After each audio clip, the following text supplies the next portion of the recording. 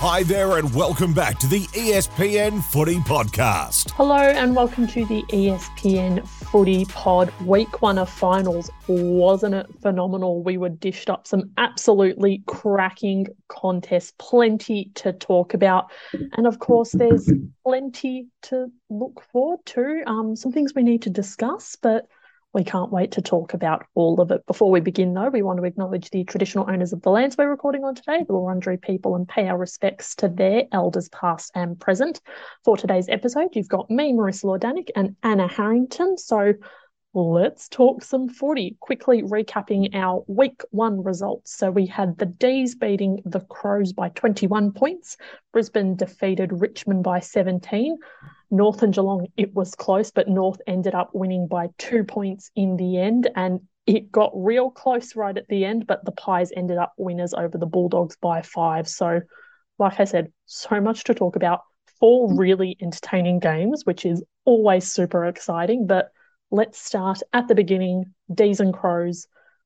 It looked for all money like the Crows were on in that first quarter. It was a scary good quarter from them, and then something switched for the Ds and they were able to get away with that win, go straight through to the prelim.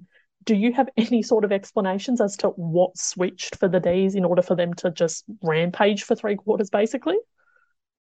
I've seen a few theories. Good, always a pleasure to be here, Marissa. But I quite like the one on I think it might have been Sarah Black and co on the AFLW website talking about that tough edge that Melbourne have found. I think that's one thing, real resilience. You had to gut it out, had to, as you say, come from behind, find a way to win. But yeah, I think there's an element of that. I'm not saying that they weren't mentally strong before. They have a point to prove as well, of course. They, have that grand final heartbreak they want to put behind them. They are still searching for that breakthrough flag. For me, also, they've just got more depth across the board. I think I spoke about it last time I was on the pod, more midfield depth, especially with Liv Purcell coming back from that. Well, since she's been at Melbourne, she's been on the comeback trail from that ACL, and she's really hit her straps this year, named in the All-Australian team. And it's just taken so much pressure off a Karen Paxman. And I think the other thing is they've just got such a multi-dimensional forward line. If Kate Hoare's quiet, Alyssa Bannon pops up, and Alyssa Bannon seems to just love the big stage. And part of that is just her coming into her own right, like just growing as a player. She's a bit older now, a bit more mature. She's learned to deal with maybe more attention that comes with becoming a bit of a breakout player. But yeah, sometimes it's a difficult one, right? Because you feel like maybe there's an element of Brisbane are, hungry as anything and are going to be really hard to beat. But you feel like there's this extra steal about Melbourne, like they've got so close and had it taken away from them. You wonder, is this the year where they can maybe go all the way? It's going to be hard. Brisbane are very good, but just the way that Melbourne were able to dig their way out was super impressive. It was hugely impressive, and I think you're right. I spoke about it last week on the pod about how Melbourne seemed to be just kind of building, taking that one step forward every season. And if you lose a grand final last season and you're following that logic, then you kind of like the chances if that is how the process is being followed. But it was just a phenomenal turnaround. As you said, Alyssa Bannon seems to live for the big stage, loves getting both arms up, fingers pointed in celebration, which we absolutely love to see. The really impressive stat, or impressive if you're a D's fan, not so if you're a Crows fan, was just Marinoff and Hatchard. So long they've been this double act for the Crows and have been so heavily relied upon, but have been able to shoulder that responsibility. But both were quiet, which isn't something that happens very often. Both of them were under 20 disposals for the game. And when they did have it, they were working at 25% efficiency, which is not great. So don't think they were the sole reason the Crows lost, but you can see maybe where things went wrong if your 2-star midfielders are dishing up those kind of stats. So obviously, like I said, the Ds are through to that prelim, get the week off. The Crows will host the Pies next week. So that will be very, very exciting. But the next game we shall look at is Richmond and Brisbane. So there was kind of the revenge, the redemption narrative that headed into this one for Brisbane. Is it safe to say mission complete, redemption achieved for Brisbane? Yeah, I think so. They would have been stinging so hard after that loss to Richmond in the regular season. It's really the only blemish on their year to date. they just came out firing, didn't they? Like they came out with a point to prove. They managed to limit the influence of Monconti and Ellie McKenzie to an extent as well. Katie Brennan was super. I've always said they're a much better team with Katie Brennan in than out Richmond, which is stating the obvious a bit. She's their captain, but I feel like her influence is actually undersold by a lot of people. I think a lot of people maybe think she's overrated when I think over the past few years she's maybe been underrated in terms of her actual influence, which maybe means she's rated about where she should be. Who knows? But I think Katie Brennan as a forward is still one of the most pure leading marking key forwards in the game, and her work rate and leadership is great. But geez, just that class from Brisbane, right? When you've got Anderson, Spark ×2, Bates, they're very, very difficult to stop. They're managing to get their sort of intercept marking back. They dominated the clearances. And, they weren't dominating the ruck either. Like, they had an advantage in the ruck, but they just dominated. They just showed Richmond what it takes. This is Richmond's first final. So, you can have a little bit of, not stage fright, but nerves. And Brisbane have been there, done that. And it's no surprise really to me that, especially on home deck, Brisbane just sort of won out with their maturity. That said, I think Richmond will be so much better off with this experience. The most exciting thing for them is they get another dig at it. Like, it's not just you get the experience of being in finals and you're out straight away. Like, often your first finals experience is sort of in that lower half of the top 8. They get another go at it. And, the scoreboard was pretty respectable, all things considered. But yeah, as I said, Brisbane and Melbourne are clearly the two teams to beat right now. But I'm pretty excited for what these couple of semi-finals are going to deliver, Marissa. They're set to be sensational. We'll get to them a little bit later in the pod. I liked what you said about how Richmond, by virtue of that double chance, immediately get to double their finals experience, which is obviously going to do all of them a world of good. Also, just on finals experience, I'm still utterly bamboozled every time I hear that was Katie Brennan's first final. Like, it seems like a lie. It does not seem like a real stat, but it is, and we continue on. But one team that obviously does not get to benefit from the double chance was Geelong. So that North and Geelong game was the most pressure-filled thing you've ever seen in your life.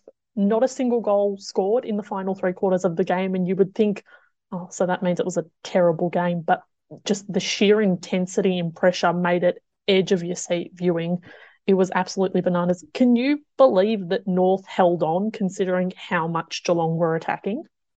I can, but it's an opportunity gone begging really for Geelong, isn't it? 1-8, like it's genuinely kicking yourselves out of a win. They'd be pretty filthy, I would have thought. A bit to think about what they could have done better, but I'm not surprised that North Melbourne sort of held firm. I've talked about them before. They've got quality, they've got grit, they've got a lot of experience.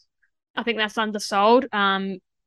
Playing in finals, they've got a bit of a chip on their shoulder in their own right. They obviously slipped. They should have probably felt like they were in contention for that top 4 spot, or should have grabbed it with both hands, and instead they slipped all the way down to the bottom of the 8. But I still think they're in the top 5 teams in it. So no, I'm not. Like on paper, yeah, it's surprising that Geelong didn't find a way to win, but if North actually being able to hang on is, yeah, no surprise to me. And it's no surprise it's players like Garner, Riddell, Bruton, King, who've been doing this all year, that were winning plenty of the ball and having influential moments. Yeah, I'm not surprised in that sense. Emma Carney being back was big as well from that knee injury, which makes me more excited for, as I know we're coming to in a bit, that Richmond final coming up. Yeah, it's a credit to North and the way they managed to hold up. Geelong will learn from it. It's kind of like the Richmond thing, is that they don't get as you say, they don't get the extra week to try and bounce back and implement those lessons straight away. But they're a young team, and I think they developed so much even over the course of the year. Like in the first 2 or 3 rounds, they were winning games, but it was pretty dire to watch, right? Like they were purely defensive. You didn't offer a whole lot the other way.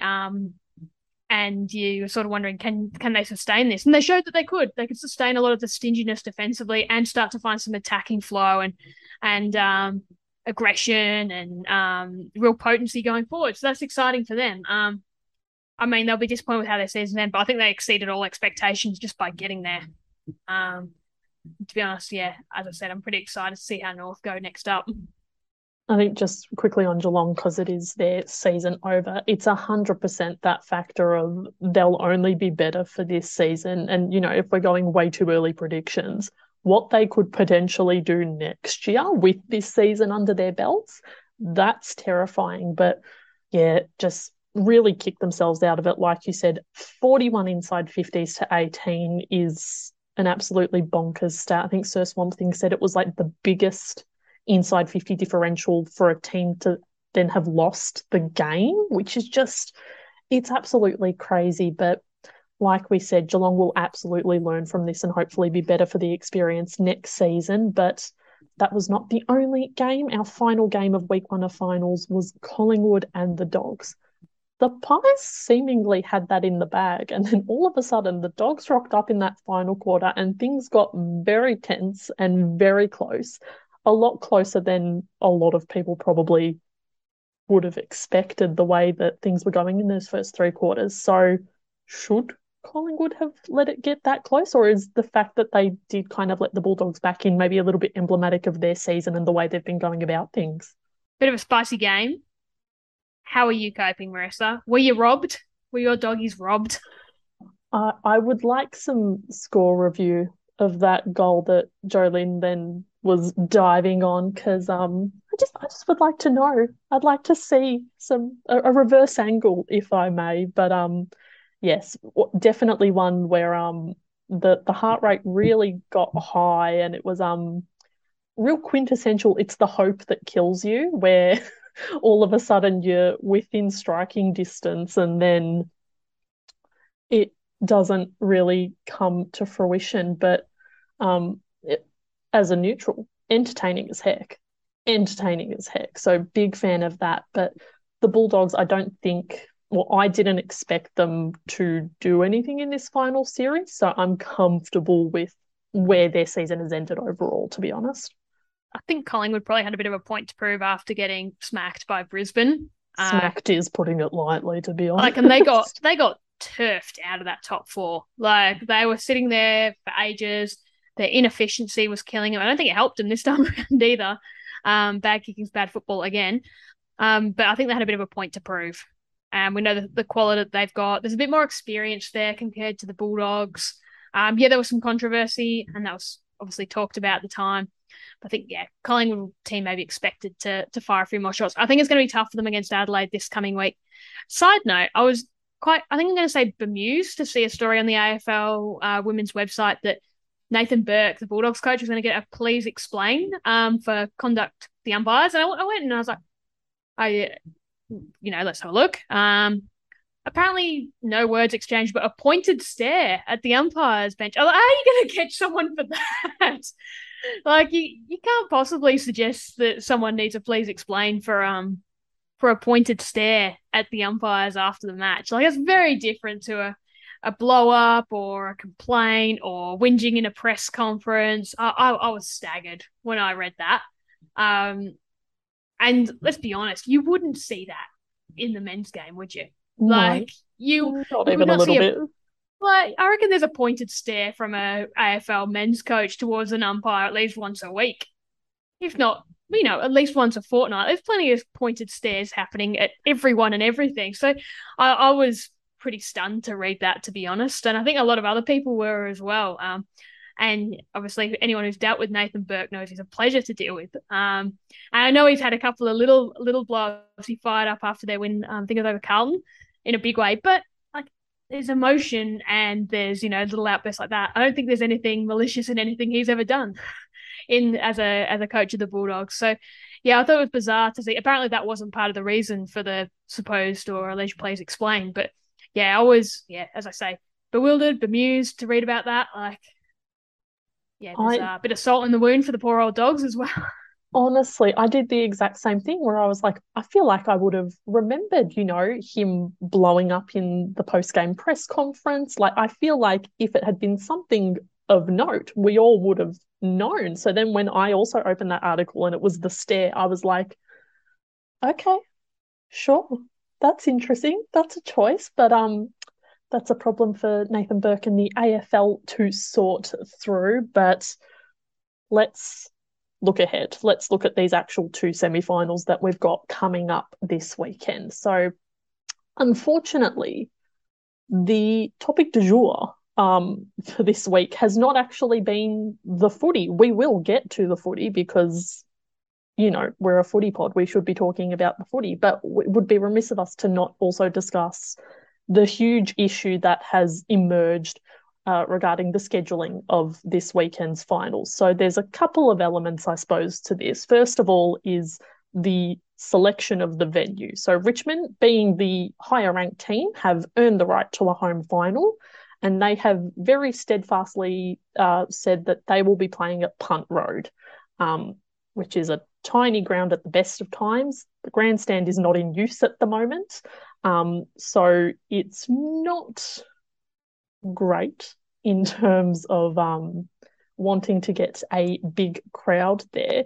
The other issue is... Before we go into that second issue, you'd think, not to delve into the men's game, but you'd feel like Geelong would be having a little look at this and being like, here we go. We're never playing a final at the G again. Except the grand final. Let's go AFL. Because I read the quotes that Brendan Gale gave to News Corp, we want to have a home advantage. It's our home final.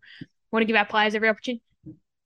Isn't that the argument for every club wanting? And I remember the Bulldogs wanted to play a home final at Marvel against Adelaide. Maybe it was 2015-ish. This is before their flag. Obviously, Geelong wanting to play down the highway. I don't want to say it opens a can of worms, but it really should, right? You should never be able to say that crowds take precedence over, home teams' rights again, right? Yeah. With Richmond, I don't know if it's hypocrisy is the right word, but that's the one my mind keeps landing on, because the math isn't mathing. It doesn't make sense. And it's just bizarre. And I think we spoke about it actually, the festival of footy that occurred on men's grand final parade day, the games were played at Punt Road. It's just too small a venue. And the logic behind a club not wanting a big, you would presume, parochial, very pro-Richmond crowd, lots of fans. I don't understand the logic. I just don't understand it at all. I don't understand why you would want to deny your own fans the opportunity to see your team in a final. It makes no sense to me. And I know that there have been justifications, but they all fall flat for me, to be honest. I don't know if you feel differently. I see the merit in home team, home final. I'm not questioning that, but denying a whole bunch of fans the opportunity to see a final just feels really off and wrong, to be honest. In a season, I feel like this is the first season where people have genuinely started questioning where are the crowds gone, non-COVID. There's plenty of games that haven't got the crowds that we would have liked. I think even the final the D's final the other night, right? I don't think they would have been thrilled with that crowd. So, why would you minimize crowds? Bizarre. And obviously, Marissa, as you said, there's the second issue, which is going to affect us in this pod directly. Yes. The decision to just clash entirely with the massive Matildas game against world number 2 Sweden across the road at Amy Park. I think I was saying to a few people, they couldn't have made it clash much more unless they literally made the start time 2:45. If you wanted to watch the two games, like a 10-1 and watch the other on TV, and you were going to the Matildas, no chance. It's ridiculous, right? It's just, you go, well, which one is it? Is it that the AFL didn't think about the Matildas game being on? Was it they saw it and didn't care? Or is it just was there a level of arrogance of, but everyone wants to come to our game. Why would people pay attention to that? People would rather sit at home and because they can't get into Punt Road than go to the soccer down the road that's on at the same time. What reasoning is there for this? There is so much overlap between these sets of fans as well. So many people who love to support women's sport. And not even just that, plenty of people just love to go to the big events that are in town, right? Matilda's Friendly is a big event going into the World Cup next year, right? This final should be a big event. Why not play it at night? Why not give it some prime time? Give it some attention. Give it everything it deserves. I reckon there'd be plenty of people that would love to go to the Matildas game and then whether it's hop on, I don't know if you go to Vic Park, Richmond probably wouldn't want that, or Icon, or even if you do stick with the 2000 or whatever it is that can get into Punt Road, let them do two things. It just, yeah, I don't know if it's, as I said, I don't know if it's willful ignorance, deliberate clash of scheduling, which to me just would seem next level petty, but wouldn't surprise me, or something else. But either way, it's poor, right? Like, and it's so avoidable. This friendly's been locked in for so long. So long. And I saw a couple of people say, I don't know if the AFL should be worrying about scheduling themselves around a soccer friendly. Please. If this was the other way around and it was like an A-League women's final and there was a big footy, soccer. So, soccer shoots itself in the foot again, or netball shoots itself in the foot. Like, everyone would be copying it for clashing with an AFL game. So I just think it's poor. It's poor. That's all I can say it is. It's 100% poor. And my thing, the word you said there, so avoidable. It was so avoidable. We did not have to have this discussion. We could have spent this 5-10 minutes talking about the actual footy, but instead we have to talk about this. And it blows my tiny mind that the AFL would decide to do this. And I know there was talk that because Richmond wanted at Punt Road doesn't have broadcast quality lighting, which is, in my opinion, just another reason to not play at Punt Road if we're being honest. But they decided that was good enough justification to keep it in that afternoon slot. But fans have been rightly incensed, and I understand that lots of people are using that as their kind of forward argument. But for me, it's just the AFL basically deliberately deciding that they don't want people showing up, because that's what it boils down to think that people wouldn't want to go to both and would not go to the event that they've had maybe tickets since September for. It blows my mind. To use the parlance, the AFL have absolutely kicked an own goal here. It's as simple as that. It makes zero sense. So for me, this whole situation is not just the AFL's fault and it's not just Richmond's fault. It's both of their faults, and it's all kind of coalesced into this weird mountain of just poor planning, poor scheduling, and it's really unfortunate that what's going to be a great game, we can finally start talking about the actual footy here. We know it's going to be a good game. The draw was phenomenal in round 10 between these two sides. It's do or die footy at the moment. So many people are going to be prevented from watching this game, whether it's because they couldn't get in or because the AFL decided that it was fine to schedule it at the same time as something else that was really important in the area, and that overlap of fans didn't mean anything. So it blows my tiny mind. I can't understand it. Every justification that I've gotten or we've seen from Richmond and the AFL really isn't cutting it, if I'm being honest. So it's just unfortunate. It's really unfortunate for the players that they won't get what they probably deserve, which is the biggest possible crowd. Like I was saying before, Richmond bloody love their footy. They love their team. They love talking about how many members they have. How many of them are not going to be allowed in because of this decision? How many women's sports fans are not going to be allowed in because of these decisions? It's ludicrous that we wouldn't do everything in our power to maximise the crowd for a final.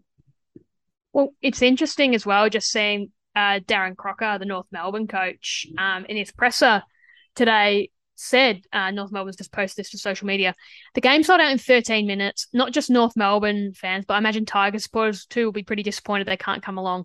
If we're looking to grow a product like AFLW, this is the time to potentially open it up and play it at a bigger venue. Simple, right? Just get these things right. Not hard to get right.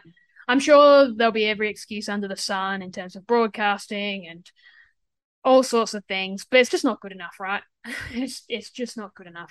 And at the end of the day, it's the fans, the players, their friends, the family, they all miss out. People miss out. Let's just hope it's an absolute belter of a game of football that plenty of people won't see live because they'll be over the road.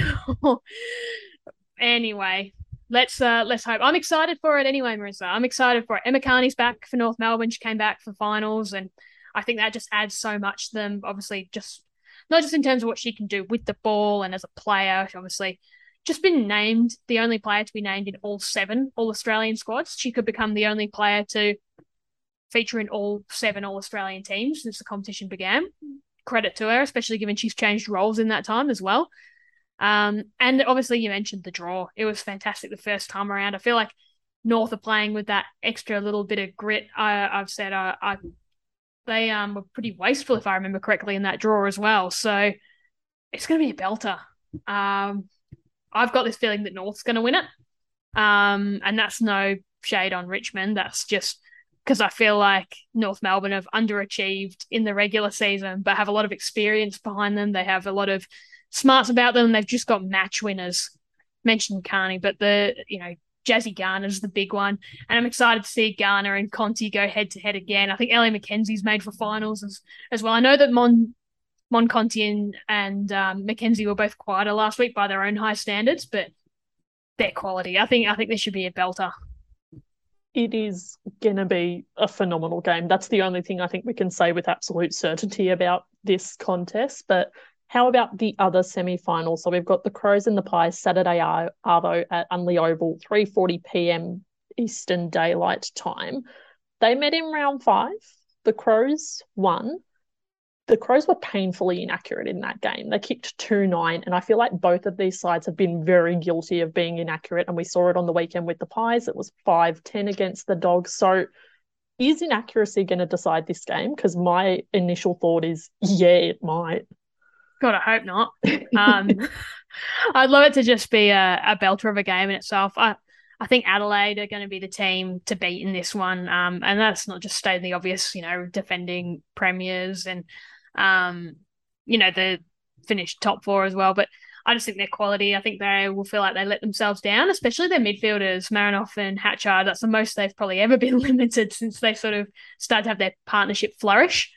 It looks like Chelsea Randall should be available after that little head knock scare, which is great news for them. As I said, Collingwood, they've done well to win through. I just think Adelaide are better, and sometimes it's just as simple as that.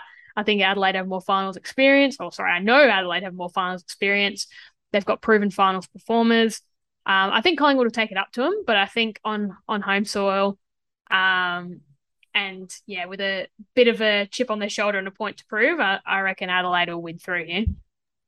I agree, because I honestly can't imagine Marinoff and Hatchard feeling too great about what they dished up, and I have a feeling there'll be a lot of fire in the belly for those two and for the entire team, to be honest. They know what to do in finals, so the fact that they've had to take the long way around now, I don't think they'll be too pleased about that. So I see them coming out full of fire, but like you said, I don't expect the Pies to just roll over. So all in all, the too long didn't read. It's going to be 2 pretty sensational finals, and I cannot wait to watch them. We've had our All-Australian squad drop today. We won't talk too much about that. I would argue not too many glaring omissions, to be honest. The one other piece of news that we wanted to touch on today was Trent Cooper is no longer the coach of Freo. Initial thoughts and reactions to that piece of news? I was well and truly logged off, enjoying my evening last night, and I just have a little look on Twitter and I see the AFL has posted and Freo's oh my God. I better file. That was my first reaction. I did the stories on AAP for those subscribers out there. I think shocked was the way most people would have reacted to that. I mean, Trent Cooper's done a fantastic job since taking over from Michelle Cowan after the 2018 season, 5 seasons at the helm, led them to their first finals campaign in 2019. I think plenty of people thought Freo were a good chance to go on and win it all in 2020 had that season not been criminally cut short with COVID.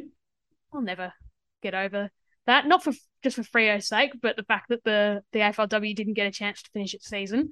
And yeah, for 4 seasons, this is the first season Freo didn't make the finals. They lost some players, obviously, and they had a really rough run with injuries. We know that Ebony and Cara Antonio both had really serious injuries that kept them out for most of the season. Hayley Miller, who was I think second in the BNF last year, the League BNF last year. Superstar, their captain, had an interrupted preseason, so it took a while to hit her straps. Kiara Bowers had, I know she had COVID, I think, in preseason, and I think she was one of those ones that got caught in having to isolate, and was the last one in her family to get it. I remember Cooper saying that. So, it took a while to hit the ground running as well. And that's 4, or at least 3, if you say Cara Antonio was in her last year, realistically, I think we all knew anyway. But between Ebony Antonio, Hayley Miller, and Cara Bowers, that's 3 of your real smooth movers, key operators that are struggling. And it's no surprise that they struggled. They said, I did cover that game where they scored like 1 point. That was pretty dismal, pretty dire. I think it was against Geelong. But I still think people will be surprised. Like, it feels like he's effectively paid the price for one poor season. And it'll be interesting to see what comes out in the wash. I know that I saw Simon Garlick's interview with their club website sort of effectively said, it's about needing to reset for the future rather than looking at the past and blah, blah, blah. But it's going to be really interesting. I wonder if they've got someone already lined up to take on the job. That's what makes me think maybe that's why they've moved so swiftly. But I guess we'll find out. Either way, I think it was a surprise to everyone, right? We may well have more come out in the wash, but yeah, he's done a fantastic job there, and I think pretty well liked in the AFLW community as a whole. So yeah, hopefully he's moves on to something new soon, and yeah, all the best to him. Yeah, honestly, it was that initial reaction of just like, this seems harsh, especially if it's based solely on this season's output. We've spoken, I think, throughout the season about the caveats that are kind of around Freo and just how decimated they were by injury. No one's saying they were playing good footy this year, and they'd probably be the first ones to admit that. But to let the coach go based on that, it just seems very, very harsh, especially when you look, I suppose, at other teams in the league, how poorly they've done and how long it's taken them to move coaches on and things like that. It just seems a little bit unusual, but we will see what else emerges and where Trent pops up next. You would have to assume some club would love to take him on board because he's done pretty well in the other, seasons that he was in charge. But I think that is us done for today. Remember, all of our AFLW content is on espn.com.au. Put your tips in. There's only 2 games, but don't forget to put your tips in, and we cannot wait. Don't be me. Don't be me. Don't forget your tips from round 3 onwards. Oh, buddy, it's not good. Oh, dear. It all went badly. Anyway, I digress. She's not winning. Not winning any comps this year. But yes, don't do an Anna. Put your tips in, and we cannot wait to talk to you all next week after these semi-finals and preview some prelims. But until then, we'll see you all later. Listen to all the latest episodes by subscribing to the ESPN Footy Pod, wherever you get your podcasts.